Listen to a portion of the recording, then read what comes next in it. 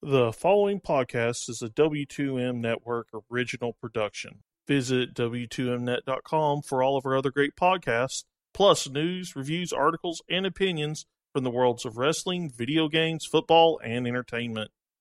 Black Death.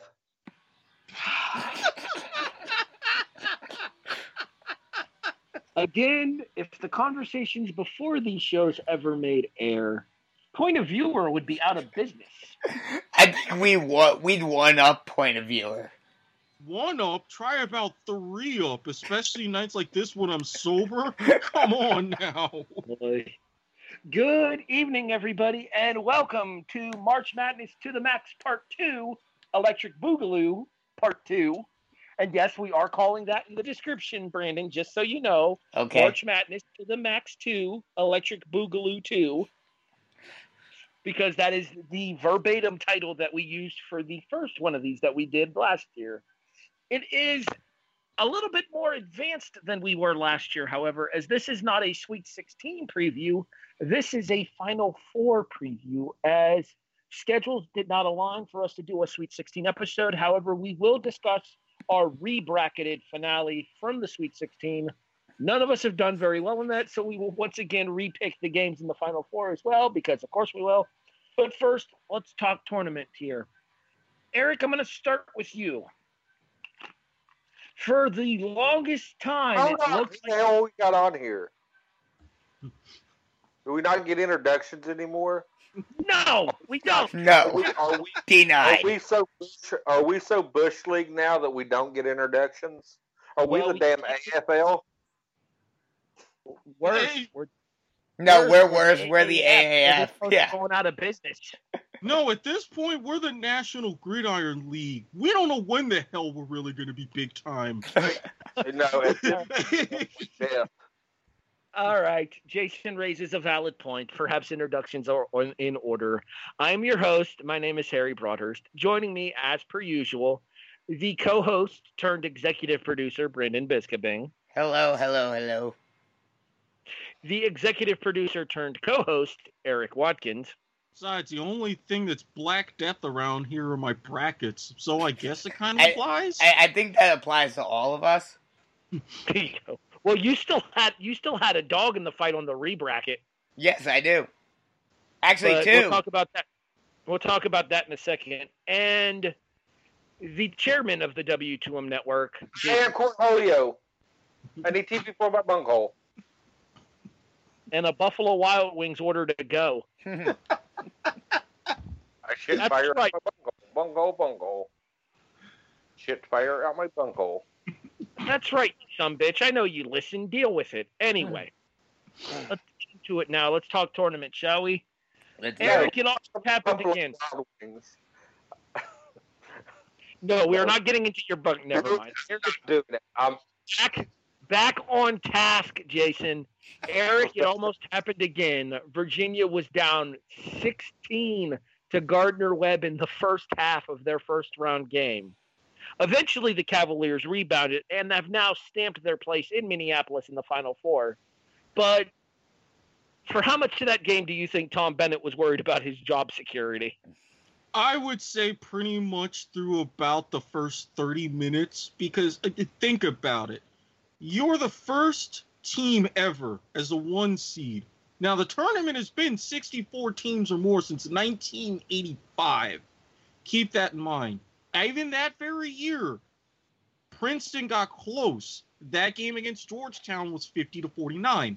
So you, after all this time, are the first to finally lose, and you nearly do it back to back. I mean, no, I was going to make a reference, but no. Mm-mm. Virginia would have been the laughing stock of college basketball if that had happened again. Not just Virginia, but the ACC as a conference would have taken a massive hit. Mhm. So, yeah, there's that. Well, it wasn't just Virginia that had trouble in their first round match in the ACC as a number 1 seed. Similar to the Cavaliers, the Tar Heels only won their game by 15 over Iona, and it was a lot closer than 15 for most of that game, too.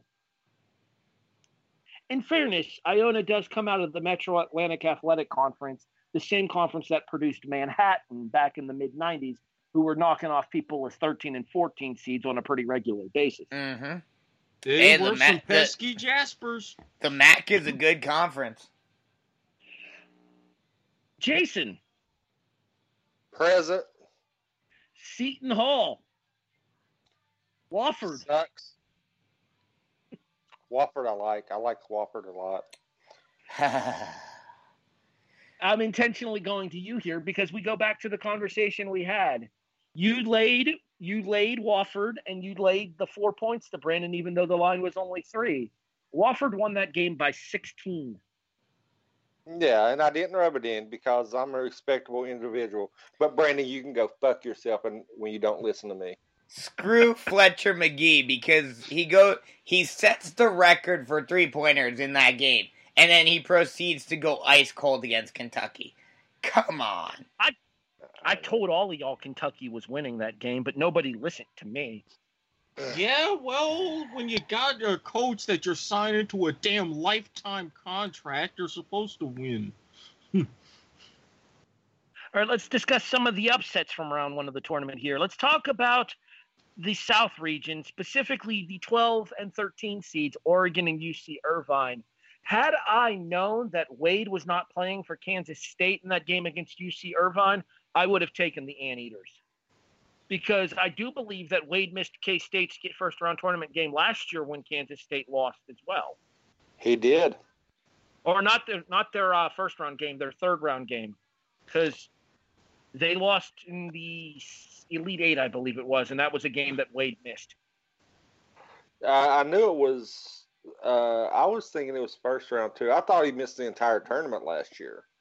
No, they beat UMBC in the second round last year. I just remember looking at the bracket there. It was, I think it was Oklahoma State in the first round, UMBC in the second, and then they lost to, was it Nova in the region? No, it wasn't Nova.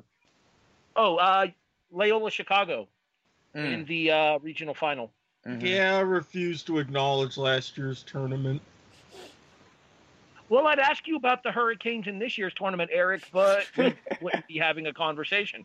Hey, the women's team had another damn good year, and we would probably still be dancing had we not gotten duped against Arizona State. But that's a whole nother story. I was going to bring up their second-round loss to Arizona State in the women's tournament, but you did it for me, and I appreciate that. Jason, let's talk about your team, shall we? And then we'll get into the disaster that was my 2 teams. Apparently, this is one Zion who does not go to the promised land. That was... well, I mean, you can't lay it on Zion. I think the Michigan State game, I even said it in the chat, we'll work backwards. I said if anybody's going to upset Duke, it's going to be Michigan State. Duke just couldn't get on the same page down the stretch. You've seen a couple of egos get in the way, a couple of forced shots from players that don't need to be shooting with 1-on-3 coverage on a fast break with the wide open lane, but we won't go into that. I called Michigan State winning that game from the beginning of the tournament. Well, nobody listens to you because, you pick Seton Hall. But anyway, rough. They should have lost two previous times. UCF should have beaten them, and if gravity hadn't been in Duke's favor, they would have. I don't know what was up with the magic ball gravitational pull away from the rim. I don't know what was up in that UCF game. That was Jason, I will tell you one word. Nike. That's all I'm going to say. I mean, I think, there was some Cameron crazies on one side, and they all blew in the same direction at the exact same time. And it is that like the centrifugal force to throw the ball out of orbit or something, because there's no way that the shot should not fall. Is that like the Carolina Panther fans who opened the cans of Pepsi to make the kicker hit the upright? Yes. or Cody Parkey. I mean, Anyway, Well, you mentioned UCF. You could make the argument that the Virginia Tech game should have gone to overtime as well. it should have. Speaking of overtime, we had some nice overtime games. We're going to talk a little bit more about some of the overtime games here shortly, because one of those teams that went to overtime in a game that nobody expected to go to overtime here was the Purdue and Tennessee game. But before we do that, we do have a couple of more upsets to discuss, and then I have to discuss the upsetting performances of my teams, one of which I predicted to have an early exit. The other one, I was pissed about their early exit. But in fairness, it might have happened to the hottest team in this tournament. Let's first discuss a couple more of the upsets. Erik. Mm-hmm. Jason likes to call himself Ginger Damas. Yep. I feel like me and you can lay claim to the term Nostradamus for the 512s on the left side of the bracket, with Liberty over Mississippi State and Murray State over Marquette. Well, the reason why I especially picked those two, I was fortunate enough to see a little bit of Ja Morant play, who, by the way, triple-double, only the 9th time in NCAA tournament history, throwing that out there. And the first since, God, what's his name? He plays for the Warriors now. I forget the player, but it was, 2013? Was it Thompson? No, that doesn't sound right. Was it Durant? No, Durant was in the late 2000s. Oh, okay. You go ahead and talk, Erik, and I'll look that up. Because with something of that and how he motivates and moves that team, and for all the talk, especially about Seton Hall, let's face it, the Big East was kind of relatively so I knew Marquette would easily be sniped. In the Liberty, I gotta say, while the SEC, your Kentucky, now your surprise Auburn, Tennessee, they had a lot of stuff right at the top, but that punch didn't really come from Mississippi State from what I had seen. So I'm like, I don't trust either of them in the tournament, and I proved to be right, and so did you. It's just, had only Liberty proven me right one more time and not lost to Virginia Tech, though. That disappointed me. I had Florida State beating Murray State, which goes against everything I hold dear as a Florida Gator fan. However, Florida State was able to shut down Ja Morant. Morant has officially declared for the NBA draft, and everything I'm hearing has him as a top 5 pick. Yeah, he's right in the mix with the Zion, RJ Barrett, and pretty much your top Duke guys. He's right in there. The question for me becomes, would you consider him the first mid-major pick since the 90s? Because do we consider Gonzaga to be a mid-major? Yet another Elite Eight for the Gonzaga Bulldogs here, going out to Texas Tech in the Elite Eight by a 75-69 final. Jason, I'll ask you first. Do you still consider Gonzaga to be a mid-major college basketball school, or would you consider them a major basketball program? I'm still going to say they're upper tier mid-major. I mean, they've had a nice run for a little while. They're on that cusp. You know, one year they could be phenomenal and be considered a major threat. The next year you see them fall off. They don't have that real high consistencies that you see in predominant teams like your Dukes, Kentuckys, North Carolinas, Floridas. I mean, but I think they're right on the cusp. If they can continue for at least 2 more years, I'll put them in that conversation. Brandon, do you consider Gonzaga to be a mid-major program? I still consider them to be a mid-major program just simply because of the conference that they're in, but, I mean, they are one of those teams that, buck the trend of, yes, we're in a mid-major conference, but, we're a top caliber competitor throughout the NCAA, and they're one of those stories that, if if they had a football team, they'd be in a major conference right now. Or if they were further east, they'd probably be in the Big East. Yeah, I would argue that maybe a conference such as the Pac-10 might not be too far off in order to add them for at least basketball purposes. I mean, you could certainly make the argument that the Pac-12 is as down in college basketball as maybe it's ever been at this point right now. Yeah, I would. I was about to say I would completely agree. Excuse me, because they are a very, very high caliber but mid-major team in a mid-major program because they're in the West Coast Conference. Now, if they were to pull like a Wichita State and move over to the American, if Gonzaga were to move into the Pac-12, is it basketball only? They would not only bring up that conference, but they would really give themselves a lot more legitimacy and much, much better recruiting in the Pacific Northwest.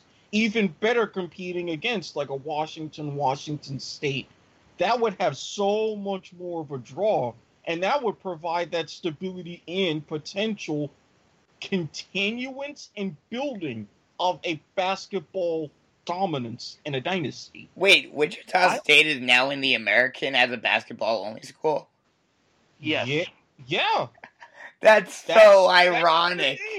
That has been a thing.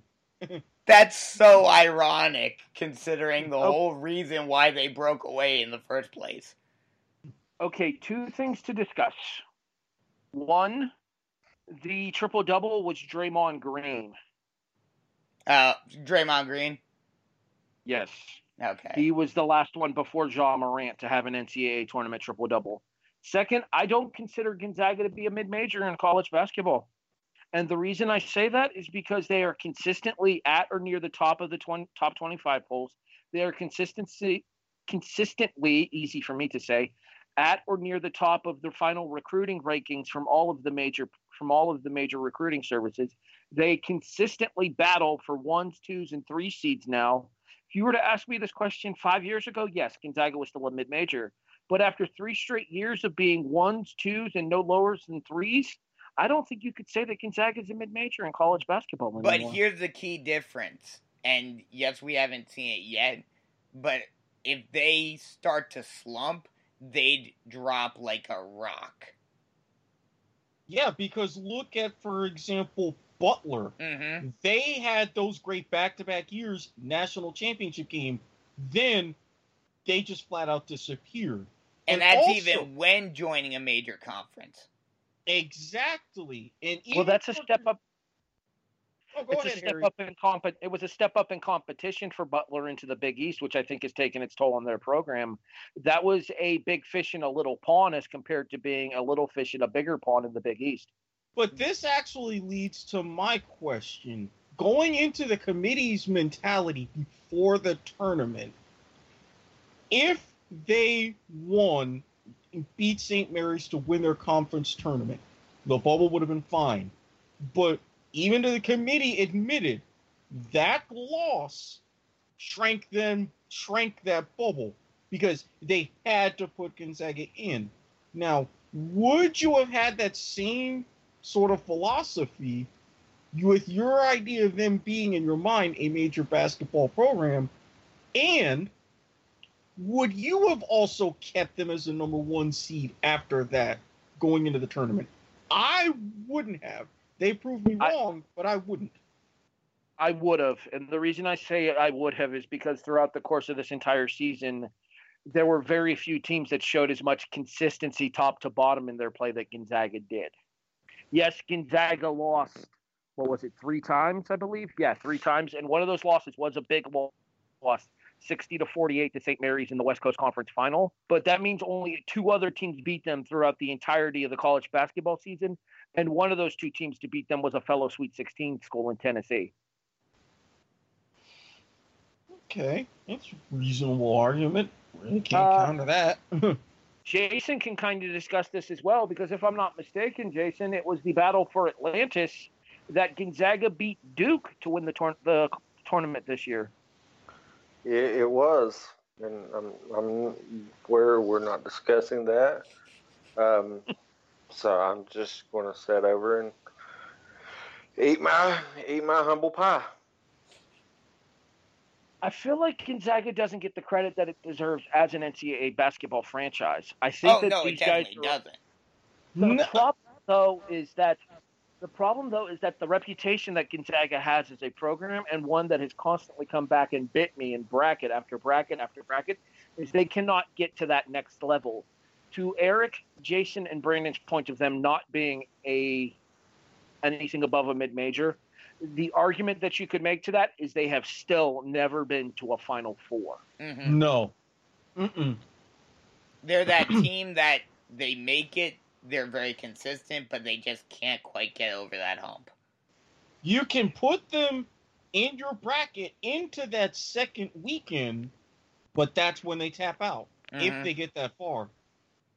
My NCAA tournament final this year, we talked about it on the first episode of March Madness to the Max this year. My NCAA tournament final was Gonzaga and Kentucky. I lost both of those teams in the Elite Eight. I swear, and I mentioned this. If anybody's ever seen the Childish Gambino "This Is America" video, my bracket was the choir right there, singing along. Everything was going great. And then that second weekend was like Childish Gambino busting through the door.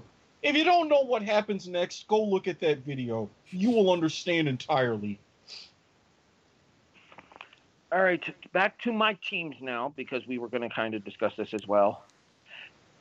Jason, you've pretty much adopted a team in this tournament. I have. And that team made its original statement in the round of 32 when the Auburn Tigers absolutely bitch slapped my Kansas Jayhawks. This is true. And the reason why I have adopted Auburn is because Okiki, horrific injury, great kid, positive attitude, was having a hell of a game. As soon as he went down, I think I sent it to you guys immediately. I said they're winning his ACL and MCL. It was confirmed it was an ACL injury. I don't know if they came out later and said there was any damage to the MCL, but I knew it was a horrific ACL injury. It was really similar to the one I suffered when I was 13 years old. God, that was a long time ago. But yeah, I mean, this Auburn team. Oh, go ahead. This Auburn team has something special. It is they're a very they was very underrated. I mean, nobody was giving them credit, but they have a lot of heart and they have a reason to play together, and they play an amazing team-oriented game. Not to mention, let's also talk about what an excellent job that Bruce Pearl has done there. This was a guy that was basically ran out of Tennessee, got the job with Auburn, and now has put them into the Final Four. And, I mean, I wasn't really familiar with Bruce Pearl up till this season, this tournament. But yeah, I think it was you that pointed it out here. The post-game interview when Okiki got hurt he was very emotional when they asked him about it. I mean, you could see that he was accepting the fact that it was a really bad injury, but he didn't want the injury to overshadow the victory. But he did touch on it. He was very emotional, and like I said, Harry, you pointed it out that he's a very emotional coach regardless, and that just added to it. And that's something you don't see anymore. You don't see a coach have that kind of emotion toward his players and toward big games. I mean, Coach K is pretty much, he acts like he's done it before. You don't really see a lot of emotion out of him.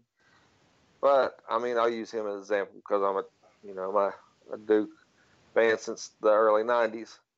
But Pearl brought back a mystique that college coaches have been lacking, in my opinion, lately. You know who I kind of got a vibe from Bruce Pearl watching that interview with? The interview, because I didn't see the interview about Okiki originally, and I mentioned that in the group chat, and then I went and watched it, and I saw what you were referring to.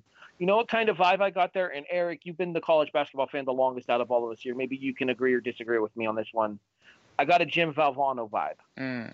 I completely agree, and he also kind of had that personality at Tennessee, very well connected and tied in with his players. I still even remember the whole I found it funny, very few other people did, kind of a joke that he had while at Tennessee talking about some of his players. So it's like he gets it, and now he gets it even more. But he's like, hey, we know we have our guy and kind of like our fallen brother, but we're all going to rally around him and keep this going and have him there with us. And even when I saw him like being wheeled out just so he could still be there and support his team, that was even more of a unifying force. And I'm thinking, okay, this team has it, just like that Valvano team did back in '83. Well, not only that, you could also tell that the momentum in that game shifted once Okiki ended up behind the bench there. Because if I'm not mistaken, it was like 10 minutes left in the first half when Okiki came into the arena, and Auburn was down like 6 to Kentucky at that point. It was a little bit of a tussle in Kentucky. They were going with that more of an inside game, but they were starting to get hot, and Auburn didn't quite have the answer yet. So that major momentum shift. And to throw something else out there also, I want to give some credit to UNC. A total class act by their players that was on the floor. When he went down, when they was taking him off the court, every single UNC player that was on the court went over and showed support, gave him a hug, just to let him know that they feel for him and was wishing him the best. That's something you don't see, and I mean, in all honesty, it's something you don't see in college basketball anymore. It's a lost art. Yeah, see, he's even pissed off about it. Thank you, Wilford. It's a lost art. You don't see that kind of sportsmanship. You see a lot of prima donnas, and like I said, I'm in no way a UNC fan, but that was a class act by their players. Allow me to explain this from my perspective here. That wasn't just a UNC class act thing. That was a Roy Williams thing. One of the biggest things that Roy Williams instilled in his players at Kansas was respect for your opponents. One of the biggest things that Roy Williams has instilled at UNC is respect for your opponents. You don't trash talk. You don't showboat. You go out there and you get the job done. That is a Roy Williams thing just as much as it is a North Carolina thing. Respect and class. I mean, that's really what Roy Williams was about. I mean, go all the way back for honoring Dean Smith by going to play tears in his eyes and going 4 corners at North Carolina it was a regular season game, but right after Smith passed. So it's another one of those cases to where the team matches the personality of the coach. Mm-hmm. And Roy Williams had the right personality to have his players act that way in that situation. Because it's not just not in college basketball. You hardly see that in a whole bunch of sports, period. Mm-hmm. Just a general class act. Speaking of class acts, let's talk Tom Izzo and Michigan State going back to the Final Four here. Michigan State shut down Duke and Zion Williamson in the final of I wouldn't say it was the East Regional, 68-67. Okay, it wasn't so much a touch, but at the same time, you can make the argument that Michigan State has the most momentum going into this Final Four, taking out the tournament's number 1 overall seed. Jason, I know you're a little bit biased here because of your Duke affiliation, but what specifically about Tom Izzo's coaching performance against the Blue Devils impressed you the most? He did exactly what you have to do against Duke. You slowed the ball down. You attacked when needed. You they was lights out. I mean, they traded plenty of buckets back and forth. You never let Duke control the tempo. You kept the tempo slow, methodical, and when you needed to run in spurts, you did. You kind of played into the ego aspect of RJ and Zion. It was you kind of poked the bear, to say, by making them have to rely on each other and take control, but never backing off enough to let them take control.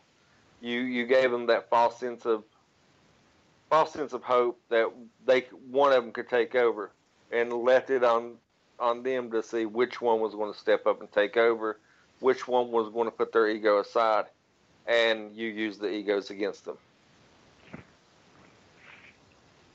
Brandon, any thoughts about the Michigan State Duke game? You said yourself that you picked Michigan State in this out of this bracket in your original predictions and in your rebracket as well, and it ended up coming to fruition. Yeah, I mean, Michigan State is always a hard out. Like you mentioned, Tom Izzo, one of the best coaches in college basketball. I could just see it where Duke was going to come in there kind of thinking, okay, we got through, everybody, we can get through Michigan State, and Michigan State was going to say not so fast. And that's exactly what happened. Erik, I would argue that it was advantage Michigan State going into that game as well, given the fact that Duke had that down-to-the-wire fingernail biter against Virginia Tech, and Michigan State blew out a uncoached and with significant injuries LSU team in their Sweet 16 game. Well, not just that, and it wasn't just that particular nail-biter. It's a little bit of a fun fact. Not only would Duke, they were going for winning a national championship with the lowest three-point shooting percentage ever, they were going to be, had they won it all, just the fourth team ever to win a national championship, having dealt with multiple one-possession games prior to the Final Four. Not something that would not have been done since Villanova played the perfect game against arch-rival Georgetown in '85. Valvano's '83 team also did it. The first one was Texas Western back in '66. You know them now as UTEP. So both of those games, UCF and Virginia Tech, how that happened, those are just incredibly draining. Michigan State had the energy. Cassius, he was on fire, and also, like Jason said, didn't let Zion take over, didn't let RJ Barrett take over, had to make it a team effort. Michigan State was just better than that. They were better prepared. So, for Krzyzewski, he's got to wait another year at least to break John Wooden's record for most Final Four appearances. They will meet Texas Tech in the Final Four as the Red Raiders took out the Gonzaga Bulldogs. Jason, as the resident Big 12 apologists on this show, were you surprised to see Texas Tech as the team to represent the Big 12 in this year's Final Four? They came in as a 3-seed and co-Big 12 champions with Kansas State, going 14-4 in the regular season. I have no idea. I kind of got sidetracked what you just said. I'm not going to lie. Texas Tech, your thoughts on them being in the Final Four, representing the Big 12, coming in as co-Big 12 champions at 14-4 this season? Texas Tech, I don't know how I feel about them, honestly. They're really sporadic. They got hot at the right time. I didn't get to watch a lot of Big 12 basketball this year because, I had, with work and, coaching basketball myself, I really didn't get to watch much Big 12 unless it was highlights or anything. And I really didn't get a good gauge on Texas Tech. But, like I said, they got hot at the right time. So, I mean, they're shooting the ball well. They're playing a great defensive scheme. They're moving the ball, and I think they're shooting. I want to say they have to be shooting in probably the low 60s, the mid 60s from the field, and they're hitting a lot of their free throws, which is a key to any game. I mean, if you can hit your foul shots, you're gonna at least stay close. And their guards have impressed me in the games I have watched. I will read this bit from the USA Today tournament preview here, and this still applies today to what Jason just said about their defense. After losing the bulk of the team that made a run to the Elite Eight last season, the Red Raiders rebuilt with key transfers and the emergence of sophomore guard Jarrett Culver, Big 12 Player of the Year. This is the key part to point out, though, that Jason just brought up. The Red Raiders' stifling defense. They led the nation, holding opponents to 36.8% shooting and ranked second in scoring defense, holding opponents to only 58.6 points a game is the backbone. The reason that this applies even further than what Jason said, Erik, is the only team in the country to allow fewer points a game than Texas Tech did. Do you know who it was? Auburn? Michigan. Oh. Who Texas Tech blew out in the Sweet 16, 63-44. Yeah, that one I really did not see coming. I was complete Michigan all the way making to the Final Four, and then they just not even not making their shots. It got to the point to where they weren't even trying and couldn't get a good look to save their life. That defense just stifled them in the second half. So I was just like, oh, that's out. So it begins. It wasn't just the second half. They held Michigan to an all-time Michigan tournament low for points and a half in the first half of that game. In the first half of that game, Michigan only scored 16. Their previous low was 18. Talk about a Sweet 16. Grown.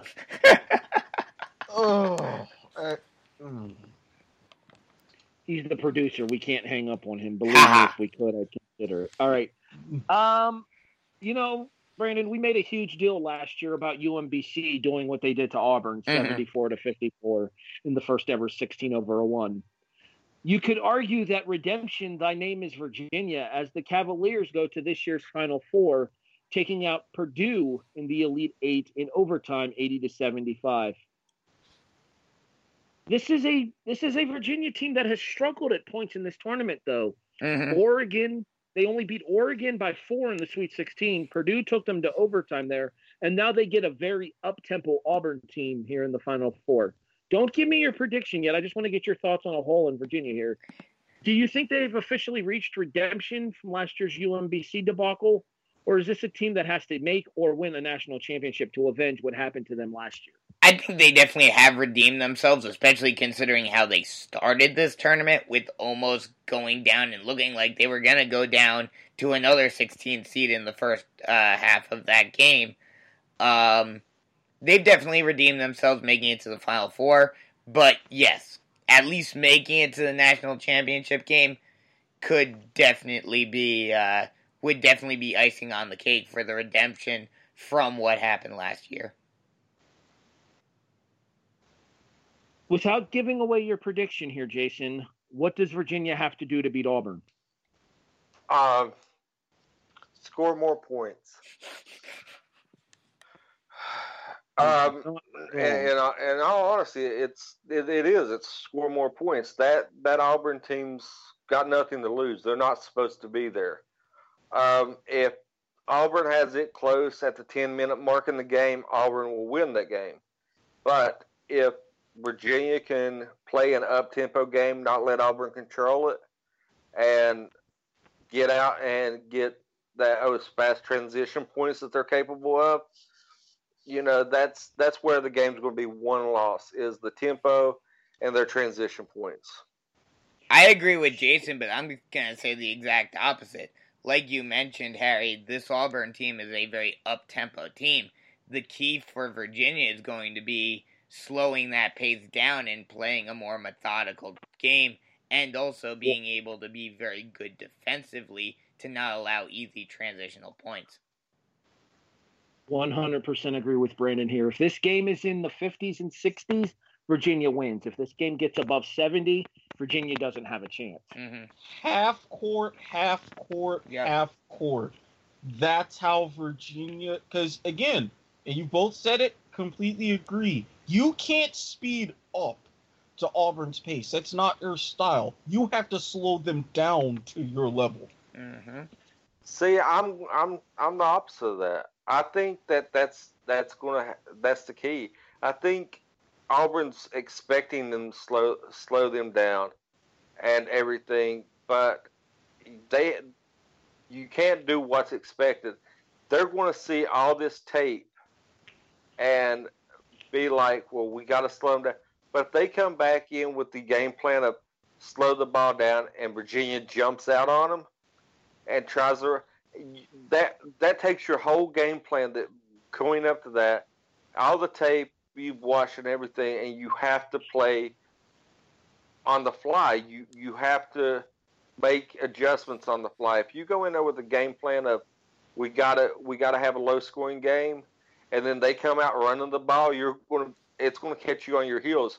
That could be a quick 10 point jump you get right out the gate that they're not expecting you to have. To the point that I made about Auburn wanting to keep this pace high and Virginia wanting to keep this pace low, the reason I say that is because Auburn has averaged from the first round through the Sweet 16, because the game against Kentucky where they came from behind was kind of the anomaly. From the first round into the Sweet 16, Auburn averaged almost 85 points a game. Mm-hmm. Virginia, from the first round into the Sweet 16, only averaged about 62 points a game. I don't feel like if this game gets up into bigger numbers that it favors Virginia at all. No. I think you have to play the style of basketball that Tom Bennett and Virginia is used to playing and constrict Auburn to your pace. And also, even if Auburn is going in with an idea that they're going to be expecting Virginia to slow them down, which they will, if Virginia does try to speed it up, like Jason says, that's just going to play right into Auburn's hands, because then Auburn is going to be like, okay, this is what we're used to. We can just go back to our normal style. Exactly. 60 becomes 70, 70 to 75, and then to 80 real quick. And before you know it, Virginia could easily be down 15, 20 points. Mm-hmm. But if you hop out on them, get that lead, then slow the ball down, you got to play the mental game as well as the physical. I see where Jason's coming Yes. from here. Jason's saying that Virginia is going to want to play Auburn style of game to get up early and then kind of wear it down for Auburn, which I could see happening. Mm-hmm. I also don't see that working though, because I don't think that Virginia has the kind of players to run with Auburn. Yeah, I don't No. think Auburn, or I don't think Virginia has that dynamic of an offense to be able to do that. Even without Chuma Okeke for the Auburn Tigers. And that's why they're really built. They're going to be that half-court game early, because Jason has the right idea of how they would be able to do it, but they really can't, because, okay, say those first 3 minutes, 5, 6, 8 possessions, you go back and forth. Virginia cannot keep that up, even for a 20-minute half, let alone a game. Auburn can. That's where it's going to crack, and it would crack very, very quickly. All right, let's go back into the tournament a little bit here, gentlemen. Let's go back to the Sweet 16.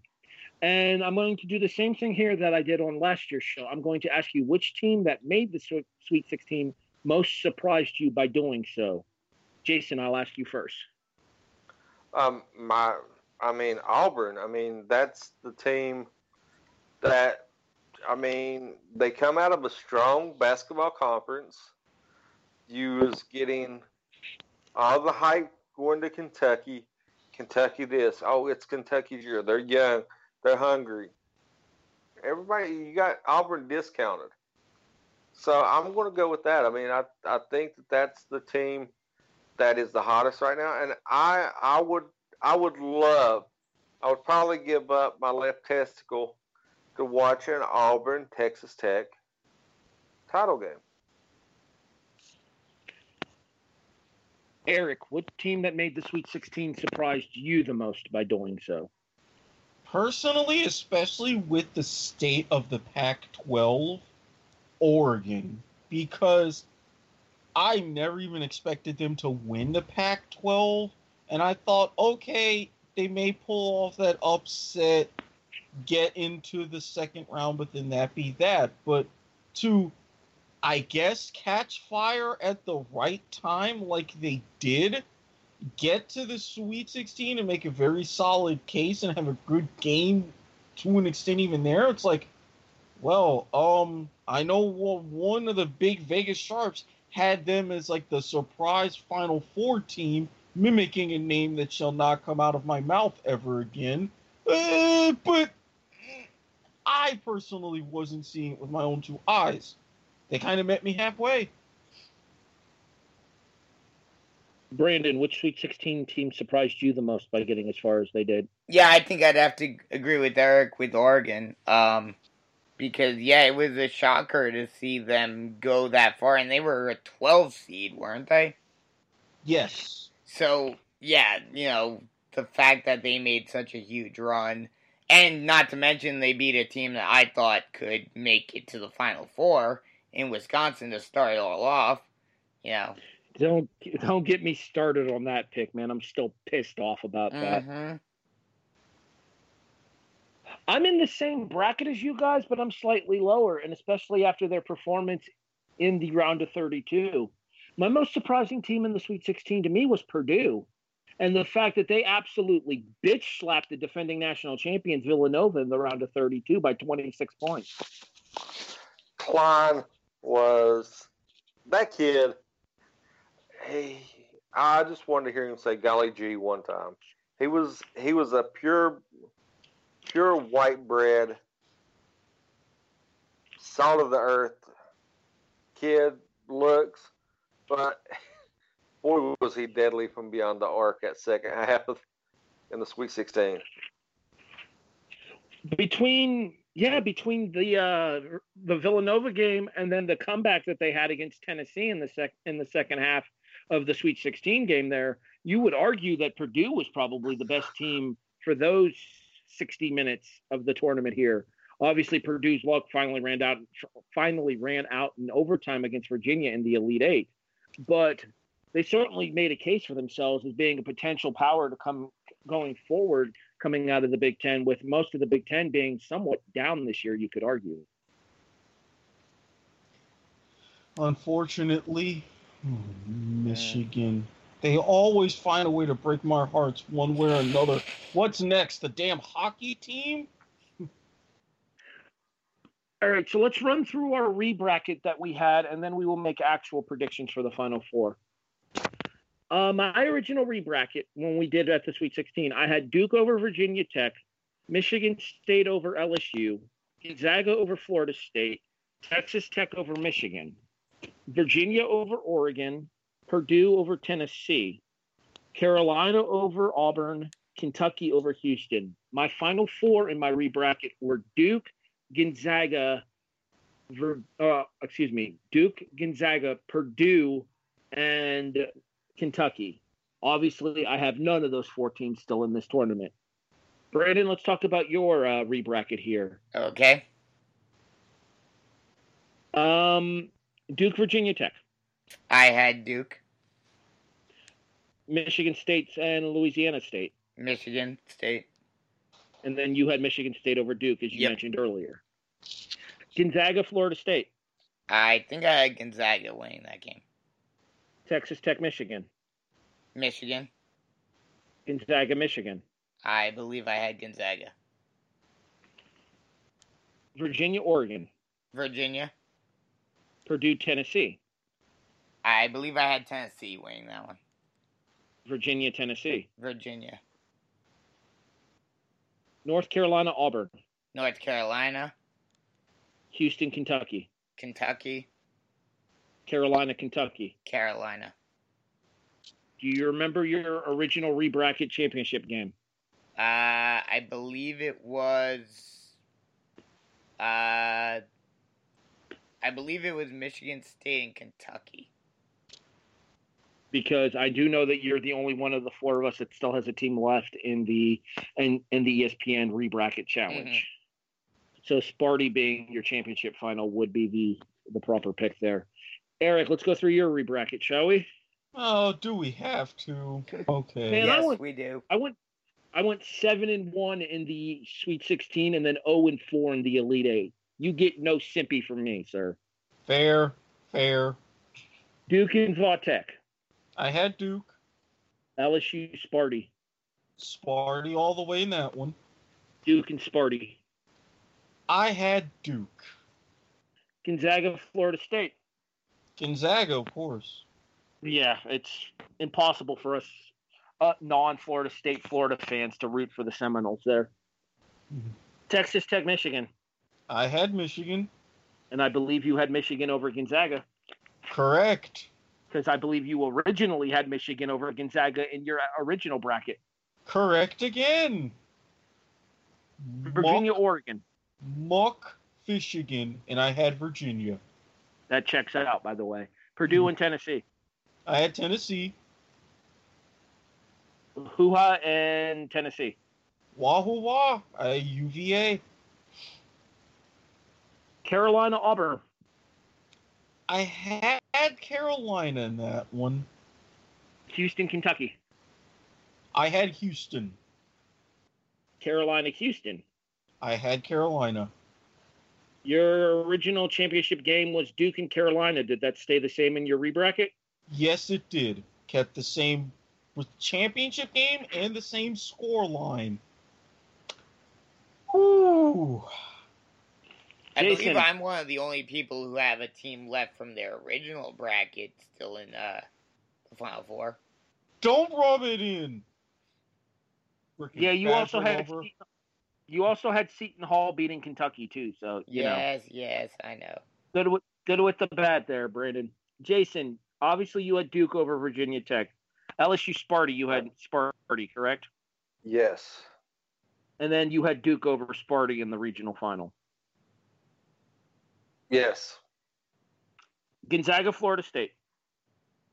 I had Gonzaga. Texas Tech, Michigan. Michigan. Gonzaga, Michigan. Michigan over Gonzaga. Okay. Virginia, Oregon. I had Virginia. Purdue, Tennessee. I actually think I took Purdue in the rebracket. I know I took Purdue in the rebracket because FRT.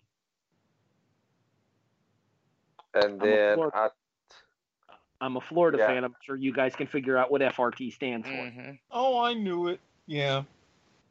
Virginia, Purdue. I had Purdue. I had Purdue as well based on the performance that they had against Villanova. Yeah, I think because I was really pissed off about the fact that they ruined my entire bracket by beating Villanova. Carolina, Auburn. I had Carolina. Houston, Kentucky. I had Kentucky. Carolina, Kentucky. Carolina. I'm assuming you stuck by your original national championship game of Duke and Carolina? Yes, 88-86, Duke. Okay. Obviously, you guys can tell that Brandon was the only one of the four of us that had a team reach the final, that had his original championship team reach the championship game there. I didn't have a single team in the Final Four. I think Erik had one. I think Brandon had two, actually. I have two, yeah. I think you had Sparty and Virginia, but you had Kentucky in the final. No, I had North Carolina in the Carolina in the final, excuse me. Yeah. My mistake there. All right. One more thing to discuss before we give you our Final Four predictions, and that is the best performance in the tournament thus far. It's kind of hard to argue against the guy that has a triple-double. I'm going to go with Ja Morant, who proved to the NBA talent players that if he was playing against NBA competition, at least in a collegiate level, i.e. a Big East school, which would be one of the creme de la creme conferences in college basketball, that Ja Morant has game. The triple-double against Marquette, as we talked about, was the first one in the NCAA tournament since Draymond Green for Michigan State back in 2012. Now, they got completely curb stomped by Florida State, don't get me wrong. But Morant's performance in that first-round game and the 19-point victory that Murray State, the Racers, had over the Eagles, Golden Eagles, I think? Yes. Yeah, Golden Eagles. Uh-huh. That was enough for me to officially establish the fact that not only is Ja Morant for real, but he is completely justifying of that top 5 overall NBA draft hype. Jason, who is your most impressive player throughout the course of this tournament thus far? I'm torn. I've got a 1A, 1B, but they're both from the same team. I'm going to go with Ryan Klein and Carson Edwards from Purdue. I mean, I think that those two they came out of nowhere. They played amazing. I mean, Klein's second half Klein had was phenomenal. I mean, I think he hit like 6 threes. He had like 24 points in the second half, career high. And fouled out. And the leadership Edwards brought to that team. Yes, he was a force. He was a shooter, scorer, but it was just a leadership that I have to give him, put him in the conversation. So I'm going to go 1A, 1B with Edwards and Klein. Fair enough description there. Brandon, I'll ask you, who was your most impressive performer throughout the first 4 rounds of the tournament thus far? Overall, just because he had more games that he was dominant, and, yes, the triple-double was the biggest part, but he did have good games later on in the tournament as well. I have to agree with you, Ja Morant, but I have to give a dishonorable mention to McGee for breaking the record for most three-pointers in an NCAA tournament game. But then he proceeded to fall off the cliff in the next game. Damn bastard. Erik, how about you? Who would you say was the most impressive performer in the first 4 rounds of the tournament thus far? To me, looking at Ja Morant out there, and not even just on the court, but even having the self-awareness to know, I am carrying my team as we go, but he looked to me like, at the very least, he was a G League level player going up against college kids. That triple proved that, and he was the galvanizing force all throughout. So major credit to me. Even with Zion, some moments that he had, Morant was just all around, even with that short run. I will discuss the starter players for the 4 teams. Kyle Guy is the guard for Virginia, 6'2" junior, averaged 16 points a game, and 45.1% three-point shooter. Auburn lost their biggest player, one could argue, in Chuma Okeke, but their backcourt has stepped up in his absence to lead them to their victory over Kentucky. It is Cassius Winston for Michigan State. We mentioned Cassius's name earlier. We did not mention his last name. It is Winston. He was the driving force in their victory over Duke. And then, as we talked about earlier with Texas Tech, it is the Big 12's Player of the Year, Jarrett Culver, that calls the shots for them. The Final Four starts Saturday night on TBS. I think it's TBS. It's TBS, right, Erik? Or is it it's CBS. Yes, CBS. Because they were going to have a fantastic lead-in. Not anymore. Let's talk Final Four, gentlemen. Okay. I want both your predictions and your score lines for these games. You don't have to give me a final score, but I want a margin of difference. All right.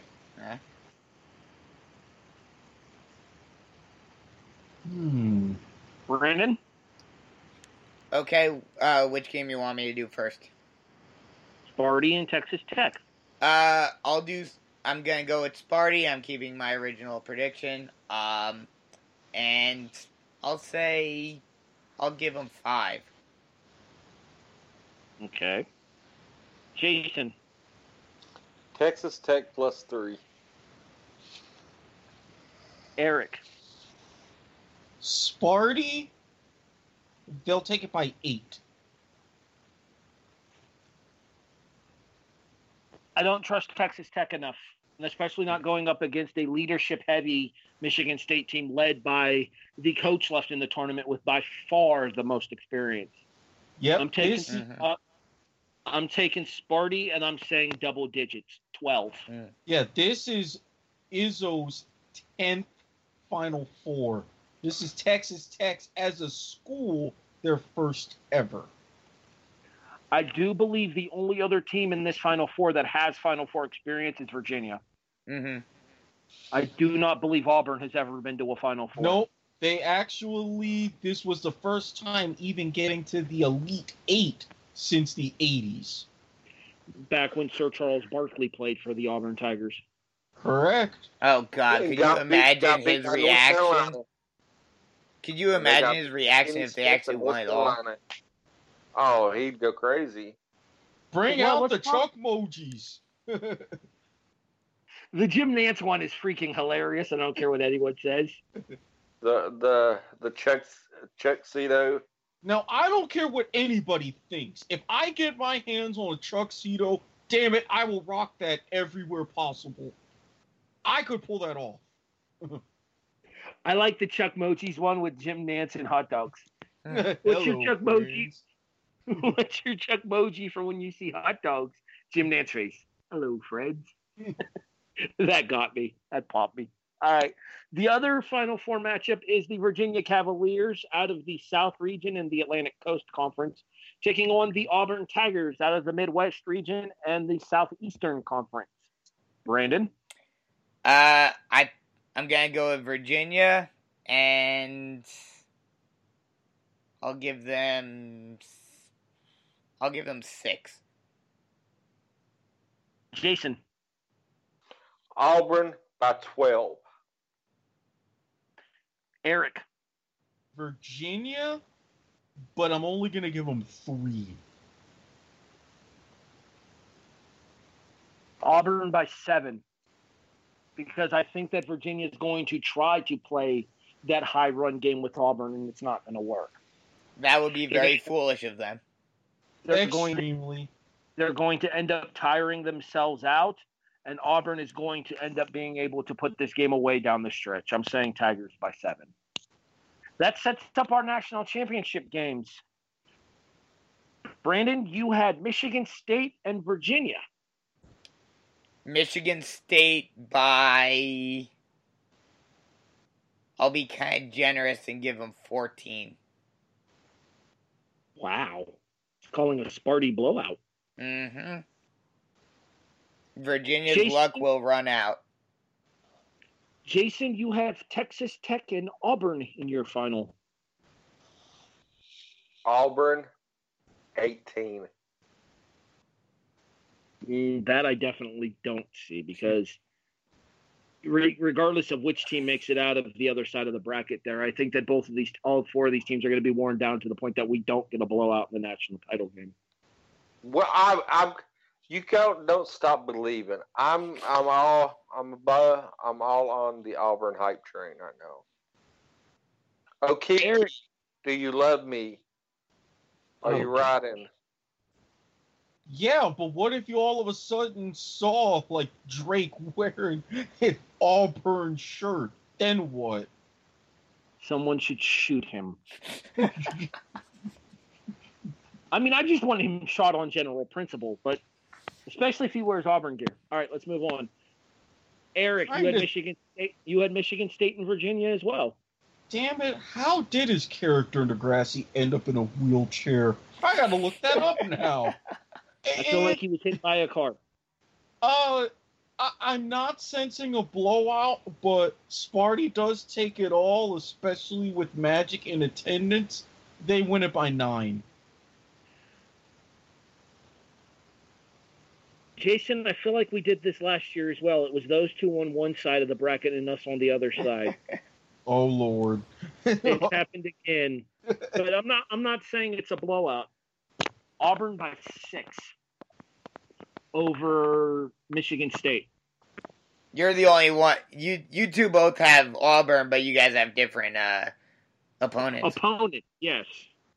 However, you guys both have Michigan State. We both have Auburn here. I got a question. I'm just going to throw this hypothetically out there. Auburn makes it to the title game. Does Okiki suit up for a timeout at the end of the game if Auburn's up to go in and stand on the court as Auburn wins? No. No. And the reason I say no is because he had surgery on his ACL this week. He can wear a brace. I sincerely have my doubts that he's even at the building come Saturday night. Oh, he's going to be there. He'll be at the building, but I'm going to say this. I don't necessarily know if they would have him standing on the court as it ends. Either they do that or they pull a Willis Reed 1970 NBA Finals Game 7. Have him out there in the brace, very beginning, then sit him down. Because everybody talks about that moment.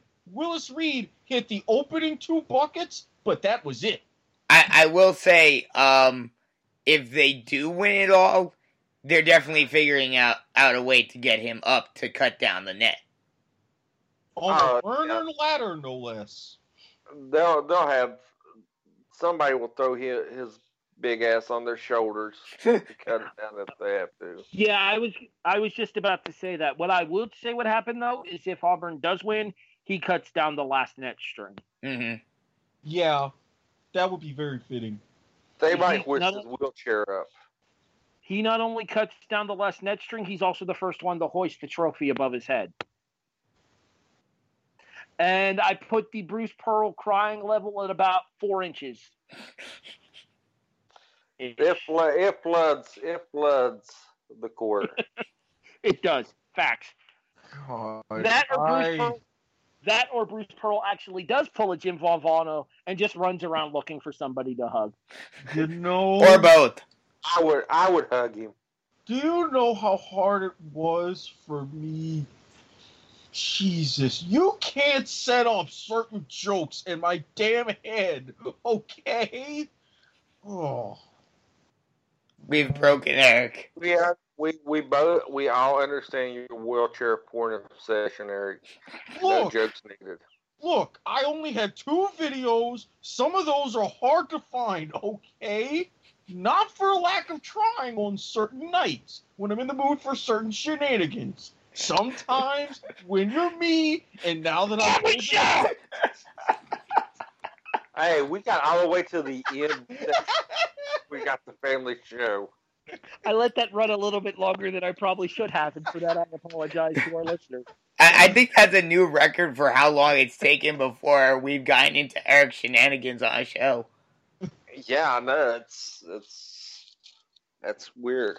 For anybody listening, if you bet the over, damn it, you're welcome. Speaking of which, where can people bet the over on things, Erik? Well, where else are you going? MyBookie.ag. You follow?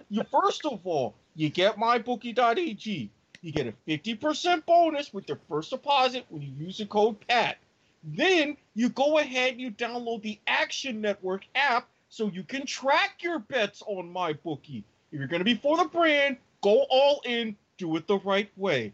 # Green Dot City. You know what's funny, Erik? I actually saw a MyBookie.ag poster board during a grappling tournament I was watching, and I popped for it.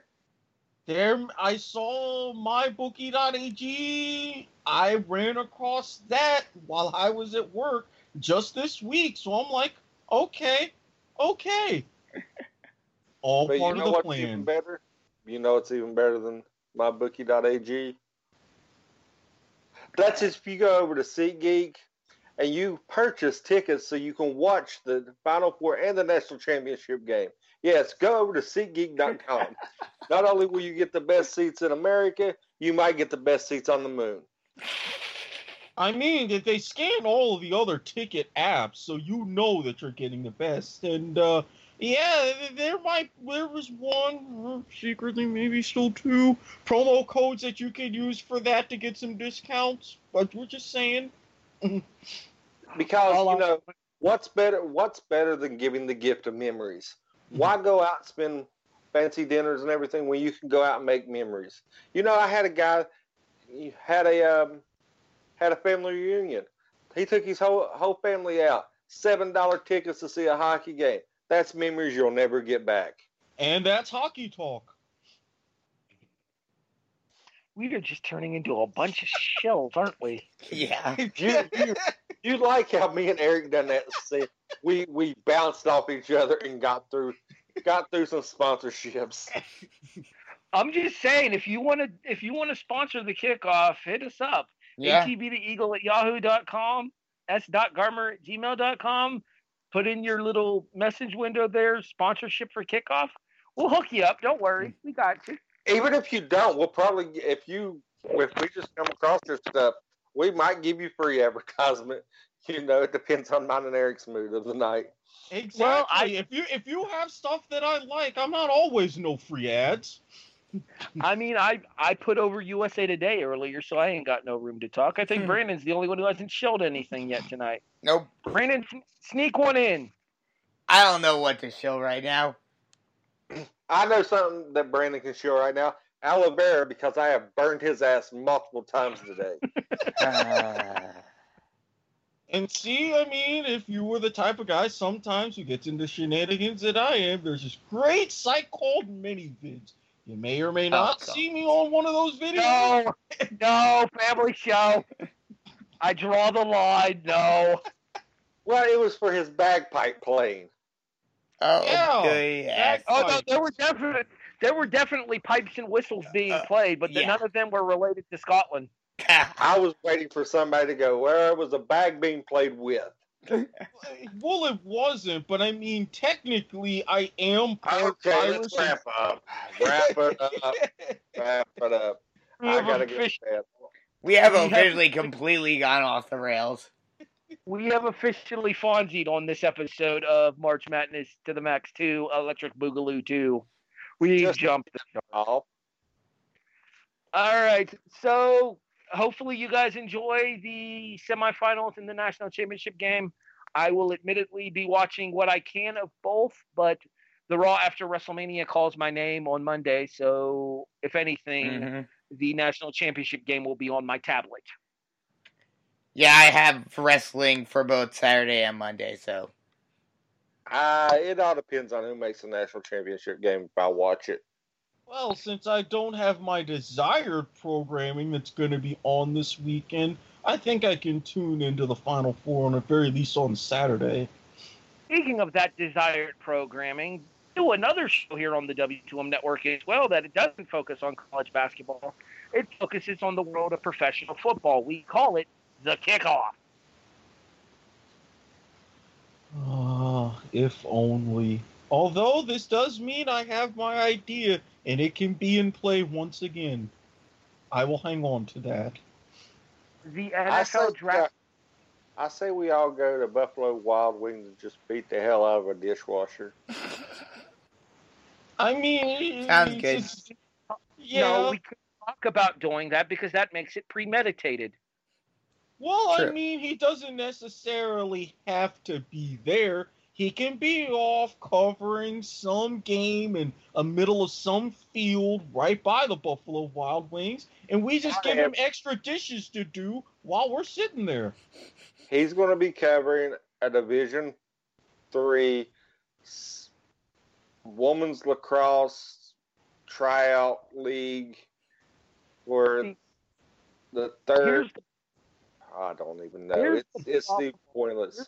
I'm not giving him any more credit. I took the high road. I gave him an opportunity. He fucked us off. Here's the thing here. Erik, he'll be subtle. Jason will be kind of subtle. I won't. Fuck you, Steven. There you go. Fair enough. No, because one, he's not my type, and I'll probably be the best looking thing you could ever get. America. All right, let's talk kickoff, gentlemen. The NFL Draft Preview edition of the Kickoff comes to you guys the week before the draft, probably the Wednesday night before the first round on Thursday. My guess would be is we'll probably set up something for the 25th for that, I believe it would be. Either the 24th or the 25th. We'll have to get the dates officially worked out, but I believe it's either the 24th or the 25th. I think it's the 24th. It is the 24th. The 25th is that Thursday. And then that 25th will be the opening round of the NFL Draft, the live 8 o'clock p.m. coverage on ESPN NFL Network. And I think Fox is simulcasting it as well once again. Our draft preview comes at you on April 24th. Our draft review will come at you on May the 1st.